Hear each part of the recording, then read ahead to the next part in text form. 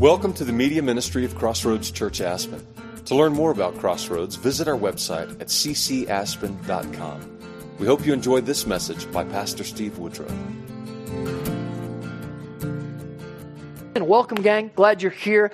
This Sunday, we are kicking off a new series. This fall, we're going to be in 1 John, 2 John, 3 John, the epistles of John, and really wrestling with this idea of what is love.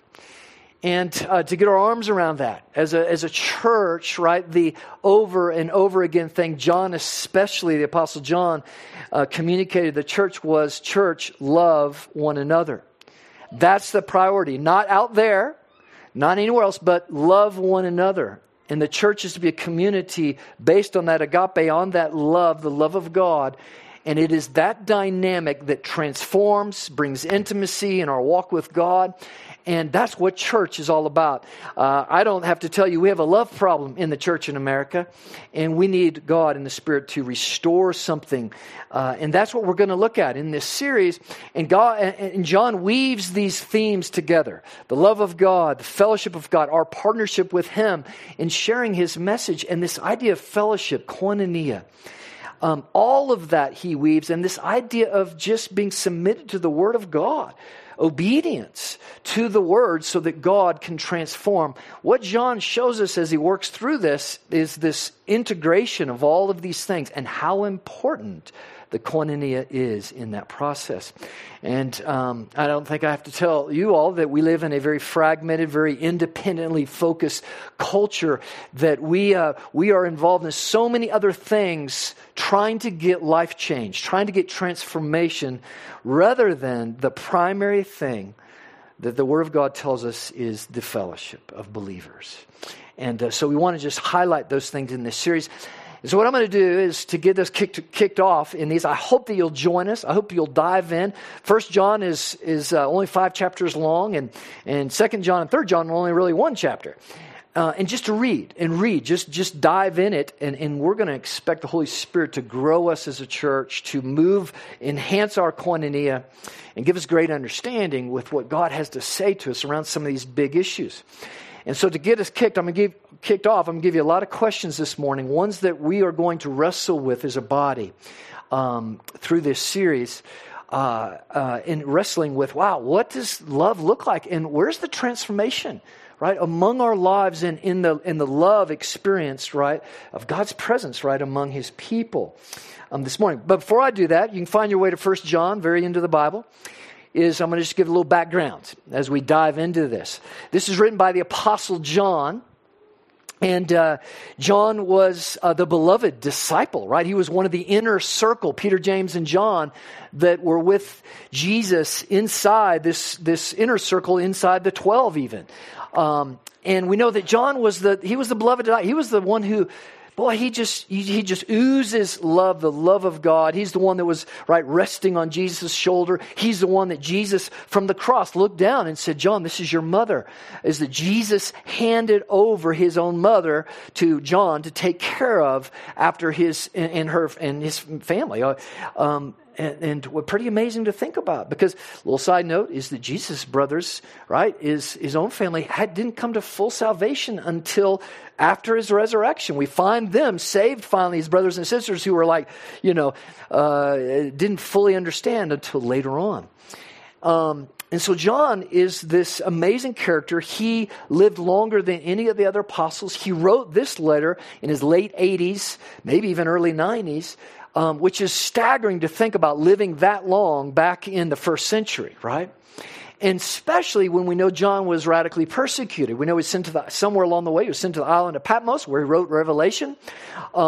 And we know that church history tells us that they tried to boil him. They just tried to get rid of him, right? The Lord had other plans for him, which is interesting. That connects back to Peter's and John's and Jesus' conversation at the end of John, where Peter was worried about John, and Jesus said, don't worry about him if I have him live on, And so John was this great lover and a pastor, and what we see here in this letter, more than anything, he was seen as a spiritual father. He's writing this letter to a group of churches that he oversaw in modern-day Turkey. And he's writing to the church because the church was under persecution. The church was under fire primarily at this time from false teaching. People within the church that started blending into the culture more than the Word of God, started losing their footing on the Word of God and the fellowship, and started causing division and forces from the outside as well. And he writes this letter to encourage them. Now, 1 John is a tough book. John writes, he doesn't mess around. This is why it is such a sobering book for the church today, because John is black and white, right? It's light and darkness. It is a strong, right, spiritual father to the church of telling the church to regather, come around again upon what is important, right? And to be aware, watchful of the things that have come in and really caused a corruption and a less understanding of the power of God and the gospel itself. One of my favorite stories in history, John, one of his disciples was a guy named Polycarp. And you can go in church history. It's one of the most wonderful martyr stories we have. Polycarp took over the church after John died, and Polycarp is just a beautiful story about being taken to the Colosseum and making a stand for God and laying his life down. And Polycarp's disciple was a guy named Irenaeus, and he's one of our church fathers if you've read any church history. And so we just see this beautiful carrying out of a spiritual father that made disciples and poured into men and women to carry on, right, the mission, which is the Great Commission. All of us, right, are commanded to follow along with that. But this beautiful story of John, later in his years, he got old, and he couldn't preach a full message. He didn't have the energy for that. He couldn't even get out of bed, but he was adamant that he did not miss out on fellowship to his death. And so he had a bunch of young men come pick up his chair, and they took him to church with them every Sunday. And they put John in the midst of the fellowship, even in the midst of almost dying, right? And John had one message. He couldn't preach anything else, but it tells us that in his one message, he would say over and over to the church is, beloved children, love one another. That's pretty much where he summarized the gospel. At the end of his life, beloved church, love one another. And folks, if there's anything we need to hear as a church in America, and let's just bring it right here, we need to learn how to love one another. That's the priority of Scripture, not out there, but right here. The church can't be the shining light. It can't be the salt and light. It can't be the light on the hill unless the church is an example, first and foremost, of the love of God right here. And that's exactly throughout history what made the church shine and live through the Roman persecution. Everything was because they couldn't understand how much the church loved each other. And that's exactly why somebody on the outside, they might disagree with our theology. They might disagree with the Word of God on things, but they should not be able to criticize us for a lack of love and care for each other. And so I'd ask you to join us in this series because we have a love problem. I'd ask us to join in this series to really pray, Lord, and we're going to get real practical with this, church. How do we love each other? How are we not loving each other? And what does that look like? All of what we see, the promises of God, are connected to God working through the koinonia. And we've missed that. We've lived and these are some of the things, and I'm just going to throw out some questions here, and these questions are going to rub some of us wrong, right? Because we've got to wrestle with them, all of us, myself included, right? To understand that it is in the midst of learning to love one another, it's in the midst of the priority of the gathered church, the family of God, that the power of God moves, brings assurance, and brings radical transformation. It is not some other independent path or program that I give myself to. Now that's a profound statement in the midst of our culture, right? And so let me just give you these 4 questions. We're going to come back to them, and we're going to let the Word of God inform us on these questions. But what I've done is, John's writing to the church because the church is under fire from within. People who've been corrupted by culture, who are speaking something false and bringing division, and also fire from the outside as well. And so I've just kind of taken that and reworked it for our day today. And just here's 4 questions that we need to process. First one is, has faith to be a Christian replaced faith for the power of the gospel to transform life? Now, what do I mean by this? In other words, have we replaced, in other words, are we okay with faith that brings someone to Jesus and they now call themselves a Christian, but where's the faith when somebody's dealing with trauma and incredible, go down the list of things, anything in our life, and we bounce them out to something else? If the gospel is powerful enough, if Jesus' death on the cross moved heaven and earth, defeated the power of death, do we think it's powerful enough to solve and radically transform any issue I'm dealing with in life? And what I can say in the church today is there is a radical chasm between these things. We trust God to save someone, to make them, quote, a Christian. But there's very little faith in the church today to completely thrust ourselves upon the gospel and the love of God to radically bring about testimony. He's all I need to effectively heal and transform whatever I'm dealing with. Now, I know that's deep water. Because you know what, we've all been taught, but I need this, but I need this. I need the gospel, what Jesus does, plus this, plus that, plus this. If I open that door, I've just gutted the gospel. What am I telling Jesus? How effective was his death then? Right? This is faith. This is where John goes black and white on this issue. As we get into this gospel, it's like, whoa. He leaves no gray area here. He calls us to faith, trusting in God for this, right? And expectation, right, for the working out of that gospel to change my life. Make me more like him. And that begins with love increasing for me, for others, right? And for God's love for me. Does that make sense, gang? This question? I just give it to us and let God and his word just kind of shed light just where we at on that as a church, but as individual as well, right? Has emotion-based moralism replaced devotion to God's word, his will, and his ways? What do I mean by that? In other words, we live in a culture, folks, that emotion-based moralism is ultimately, I put a higher commitment on how I feel determines what is right. And I actually judge people according to how they make me feel, whether they're loving me or not, right? The scripture says we're to love, right, with the Spirit and with truth. With truth. And sometimes, guess what? It doesn't feel very loving. It's strong, just like John's words to the church, right? The question is, as we sang our song, is my heart open to the truth of God? And this is where we have to, right, encourage people. And emotion-based moralism would basically be, man, if it feels good, do it, type of thing, right? And that's taken over more than we realize inside the church, even from the outside, this idea of love, right? I mean, boy, and we're going to talk about that this morning, the assurance of love. What is love? And the importance of that. But does this make sense, gang? Has that replaced devotion to God's word, his will, and his ways? Right? To be saved, to follow Jesus means I'm submit, by the very nature of that as a Christian, I submit to his word. And this is where John, right, gets us here is Jesus is the word.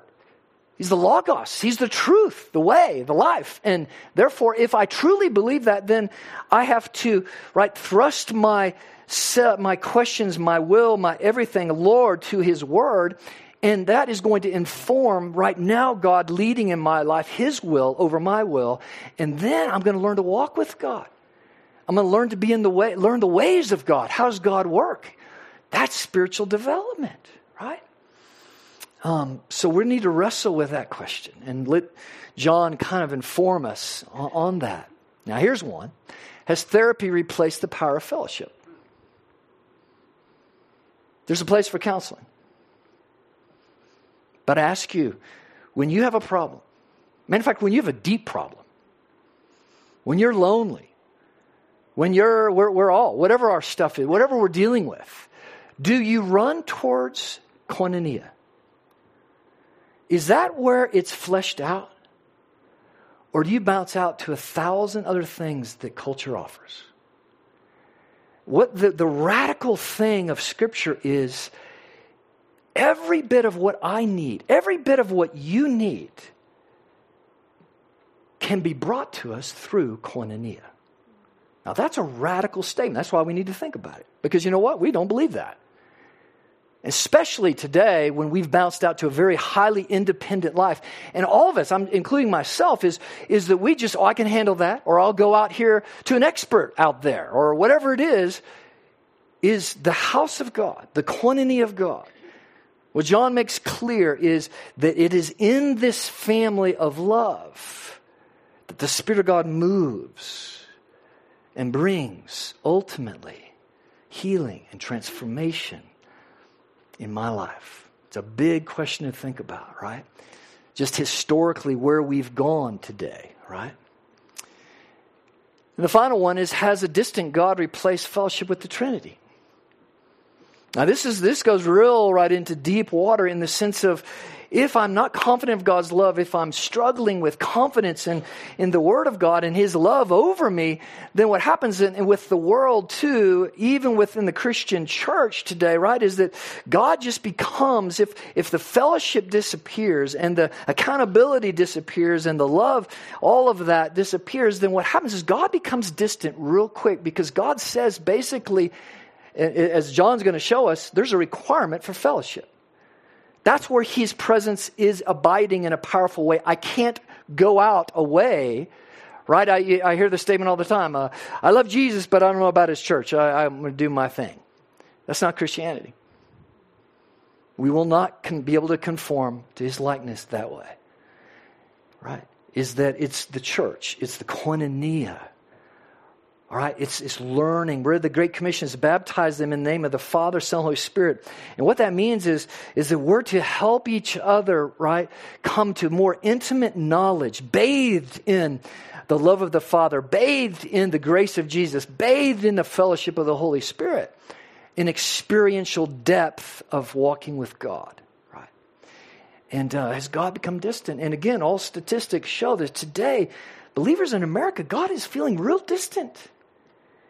And all that reveals to us is a lack of koinonia. And as we know, the last few years we went, what did the majority of the church in America do? Still a third of the people are gone. It's just, that's hard. That's just the facts. Is we've run to 1,000 other things rather than the very thing that God says, this is what's going to bring love, joy, and peace and everything else. This is where I work. This is where I bring transformation. And folks, if there's anything as a pastor right now that I struggle with and get emotional about is, right, the fact of people running from koinonia. Thinking that somehow their life is going to, that they can still, reap the benefits of God without koinonia. And John is real clear on these issues, that they integrate. Powerfully they integrate. This is how God moves in the midst of it. And it's not easy, right? But that's how He moves. So, I'll give you those 4 questions. We will circle back and forth between those 4 questions. I hope you'll take them. And maybe go take someone to lunch. Dive into them. What do you think?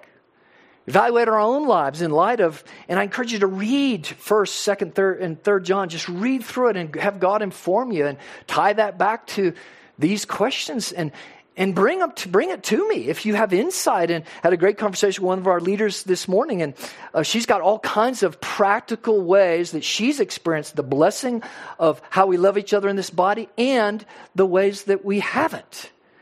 And we need to get real practical and honest with those things so we can ask God, come show us how to do that. How do we love one another, right? And restore those things, all right? You good with those 4? Koinonia, thank you. Fellowship. So it's this great word. It goes back historically. There's 2 kind of uses of it. One is kind of in Greek culture, which was just used as a generic idea of coming right together, doing life together, as such, but more in a kind of a corporate sense. The other way that we see in ancient history, this idea of koinonia is birthed from this idea of people coming and merging together their lives around a common cause, right? Something that unites them, right? To be, obviously, the church is to be a family. And we see this terminology when we see Paul talk about the fellowship, the koinonia of the Holy Spirit. It's the Spirit that binds our hearts, right? And it's in the midst of that kind of fellowship that the fruit of the Spirit births, right? And again, the question for us is, boy, have we minimized, right, the power and importance of that, right, to see God move? And one of the big ways for this is actually the assurance of God's love, right? And boy, we know, right, all of us, that this is a big problem today, isn't it? I'm talking about in the church, those who claim His name. It was, we heard Julie's incredible testimony. For whatever the reason is, we just struggled to really rest in this liberation that I am loved by God. I'm His child. I have eternity in His hands. And what does life look like? And how important, I guess, is it that we know that truth, that we're loved by God? The assurance of that. And I think we have all this discussion about kind of the importance of doubt today. And I think we need to, be caution, right? Because John, and this is where he rubs us, because he says, I'm writing these things that you may be confident that you have eternal life. I'm writing these things that you may have the assurance of God's love. So don't buy anybody that says, you'll always be in this flux, learn from your doubt, and you go through tough times in life, and we blah, blah, blah. Is the Christian life, the new creation life, is to be this place of great confidence that I'm going to live life with God forever. And great confidence in His love. Sure, when we hit bumps in the road, man, we have it out with God. That's totally different than stepping back and doubting God's love, right? Because if I start doubting God's love, I'm doubting His character. That's a whole nother ballgame, and that can be a dangerous endeavor, right? And oftentimes in our culture, that's leading people away, all right, from God. So I need to wrestle with God's ways. God, why did this happen in my life? That's healthy faith.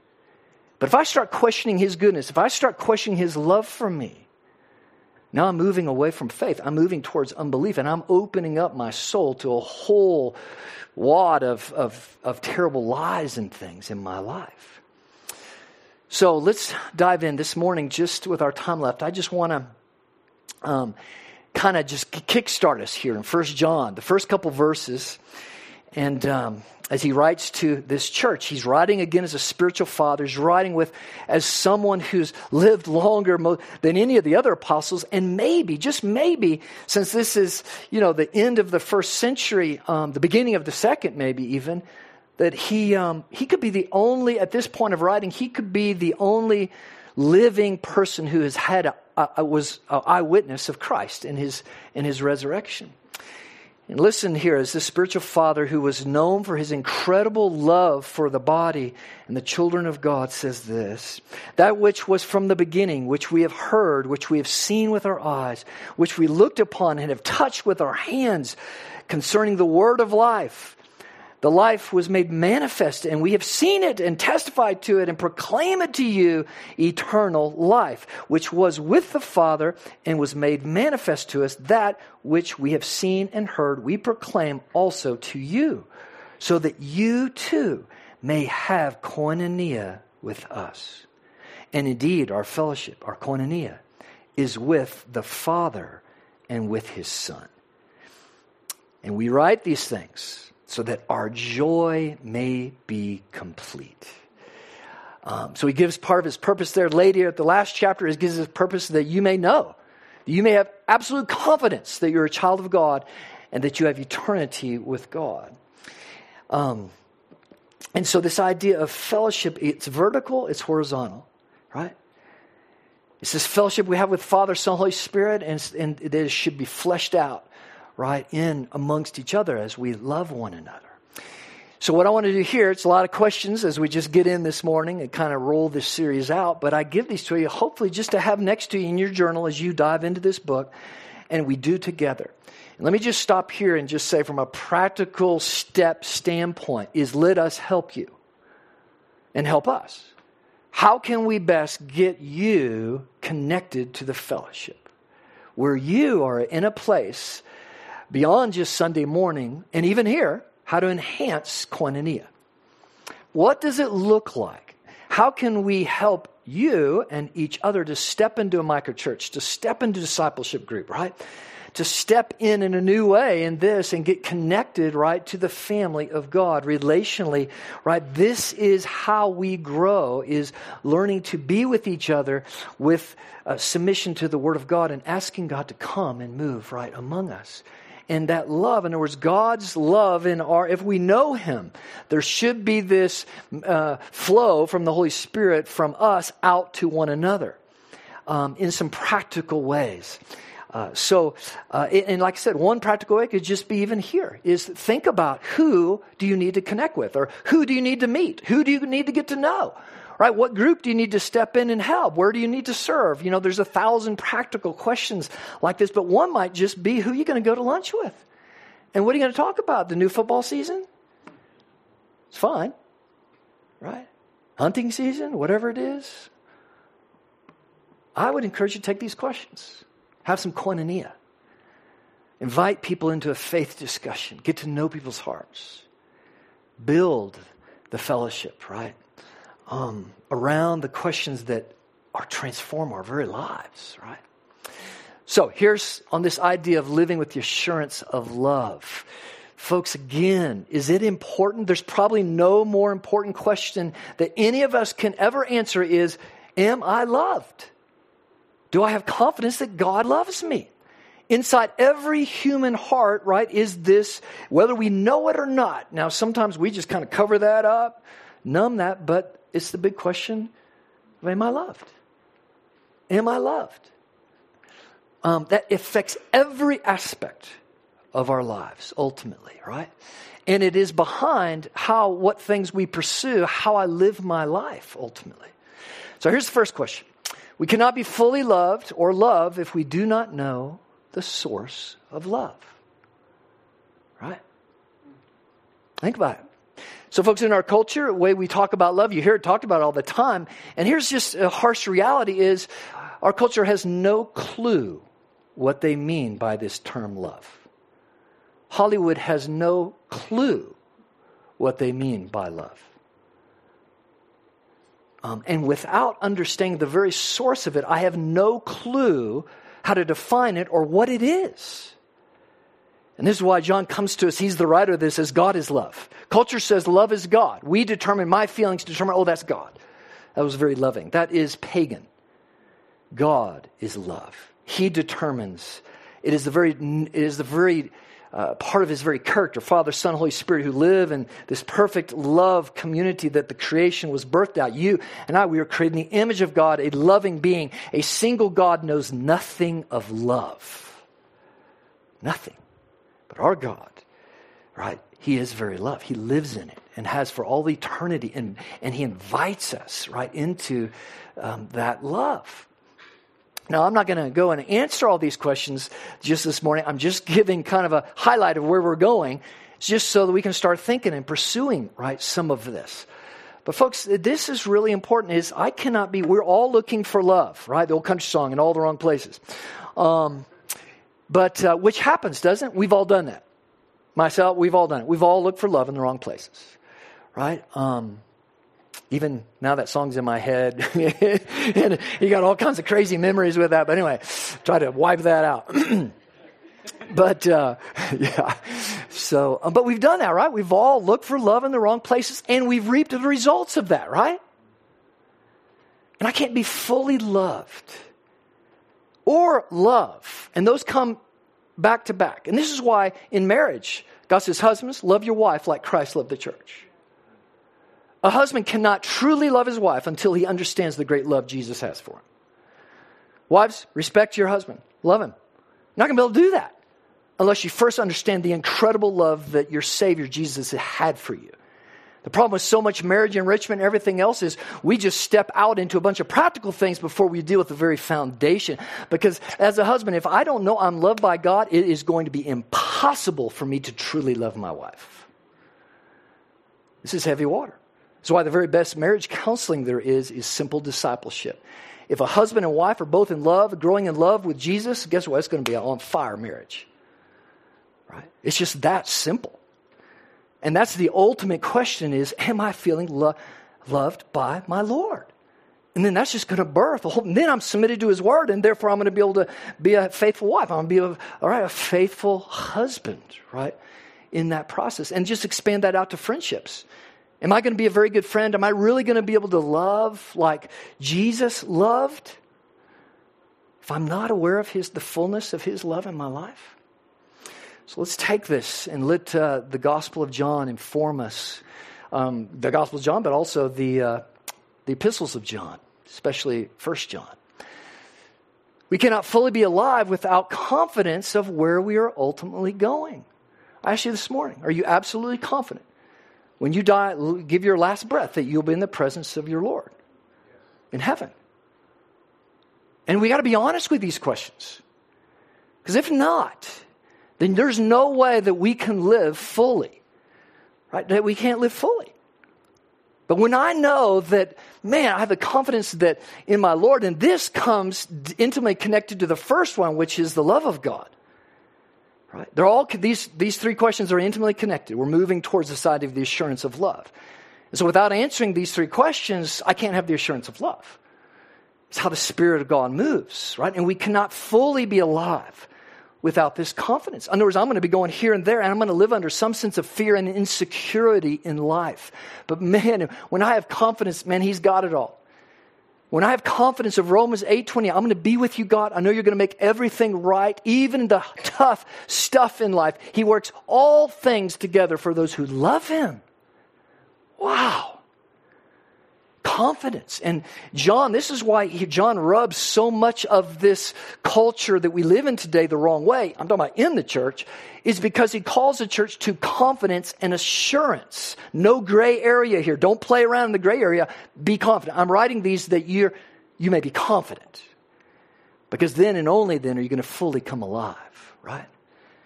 And so this builds into the next and last question. All these intimately come together. We cannot have confidence in our eternal life without fellowship and obedience. Oh, see, John, now this is where John he messes with us. And he doesn't leave a gray zone. He's light, he's dark. Lightness, darkness. For John, it is calling the church back to, whoa, I got to clean out all that gray that's moved in here. To the simplicity of the gospel, the truth of the gospel, and the magnitude of sin and getting rid of it, right? And realizing, man, I got to get back and understand how is this life lived, right? And there is no confidence without koinonia coupled with obedience. So we're going to talk in this book about how is fellowship and obedience. And even that word's like, obedient, what is that? It is submitting myself to the Word of God. And to you to hold me accountable to the Word of God. Because if I say before you, I'm a follower of Jesus, I've given my life to Him, then Jesus says, you got to deny yourself. Pick up your cross and come follow me. And so it means that I need to be willing to, as hard as it is, wrestle with what the Word of God says and let it transform me. And that goes both ways with the whole body working together, right? To push each other on. Right? It isn't just walking with someone and hearing them out. It is bringing the truth of God into each other's lives. The iron sharpen iron thing. It is the fellowship where the Spirit of God moves. And the idea of fellowship and obedience, we'll see how John intimately connects these two things. A church, the family of God, working together, learning to love each other, right? To love one another as we pursue God together, and God comes and moves in the midst of that. Does that make sense? And so for John, these things intimately go together. Fellowship, obedience, proclamation, right, of the gospel message itself, and intimacy with God and the gospel, right, itself. All connect together to bring about this assurance. Man, I'm telling you what we see in the Bible, when a group of people become emboldened and learn to love each other and come overwhelmed, right, as such with the confidence and assurance of God's love for us and God's plan for the future for us, man, that's when things, you say, well, why? I mean, you look at people's lives. Why did you do that? Why did you give all that money away? Why did you go over there and do that? Why did you, behind the scenes where no one saw you, go to that person, that unlovable person, and spend evenings with them, loving on them? Why? So love, folks, it should birth in powerful, transformative ways. But it can't do that if the church first doesn't reset itself in the sense that if I follow Christ, I do, I can't be out here on the peripheral, on the fringe any longer. Is that it will, if I try to stay on the fringe, which is the American church today, is we suffer confidence, the assurance of God if I stay on the fringe of koinonia. I will suffer my own transformation according to the Word of God. And this is where, again, John, the father, the loving elderly man, says, church, beloved, love one another. Stop getting so wrapped up with all your causes out there to look good in culture's eyes. First, the priority always is right here. Right here. It's not out there. It's right here. Again, we can't be the light out there if love is not sparking here. If there isn't a care and a concern, right, for each other here. And let me just add is I get the joy of hearing some of the amazing testimonies of what does go on here, the love and service, and just go down a list of things. Let's go after it. Let's go for more, right? Let's go for more. In other words, boy, wouldn't it be cool if our little community mountain town here knew our church because of, man, those people love each other. Man, they're a family. They care for each other. That has a larger impact on any service you do out there. Anything you do to serve this community out there pales in comparison to the ramifications of what God will do with the love expressed here, outward, right? And that's a reset, right, that we need to hear, right? And John's, right, the one that brings this alive to us as such. So that's just a whole bunch of questions. I hope you'll wrestle with them. I hope that you'll dive in. Even the first steps of communities, man, it's just attending. It's just being there. Lord, I want to be a part of this family, right? Just saying that and willing to step in even a little way, even taking someone to lunch or get a coffee, whatever it is, man, let's serve each other. And how about this little prayer for us as a church? What would it be like if when we got up in the morning, before we come to church on Sunday, what if instead of all the stuff that goes through our brains, right? What if I said, Lord, how can I love the body? When I show up on Sunday, show me how to love someone here. Just show me. And let the Spirit of God speak to you. I can promise you God will give you an assignment. He will. And not just here, but whether you're having a dinner party, and folks, these are some of the practical things we're going to get into. Christians are to be the most hospitable people in the world. Our home is to be an open home where we're inviting people over to bless them and love on them, right? That's what sets Christians apart. Not just a cocktail party, not just throwing the big party, but we bring people over, and remember, it's not just the ones that, as the parable says, that will pay us back or something, but it's the outcast even. It's the person, Lord, show me who we need to have over that we can love on, who's lonely. And here's just the encouragement for you. As I look out here, there's some amazing testimonies of people sitting right here who behind the scene, without any accolades, have done some mighty works of love that I know have had immediate transformative impact in people's lives. So just as a little marker, what would happen if we all reset ourselves? Lord, show us how to put a priority on the koinonia. And Lord, what would happen if we, as we prepared, right, in any avenue we came into, and just expand this out? But we start here. Who can I love on? And that might be a word of encouragement. Man, that might just, who knows? I promise you, the Spirit of God will show you, right? So, Father, we just thank you. And Lord, we ask you to come. Lord, let your word convict us, change us. Lord, reveal to us, even now as I'm speaking, you got things flying in my brain here. Just, Lord, let me respond to those. Let me respond to those. Show us how to be a people who truly know how to love one another. Restore the koinonia. Lord, that we might be that city on a hill, the salt and light, your church, your people. Lord, where you are pleased to dwell. You're pleased to come and do miraculous things. We love you, Father. I love you, Jesus. Holy Spirit, come. Just do that fellowship. Make us those people. Your people. And Father, if anybody's here and they're wrestling with this issue of love, Lord, I pray that their step would be to step in and just be honest with that question. And let the body love them and lead them, and bless them, walk with them. Yeah, we love you, God.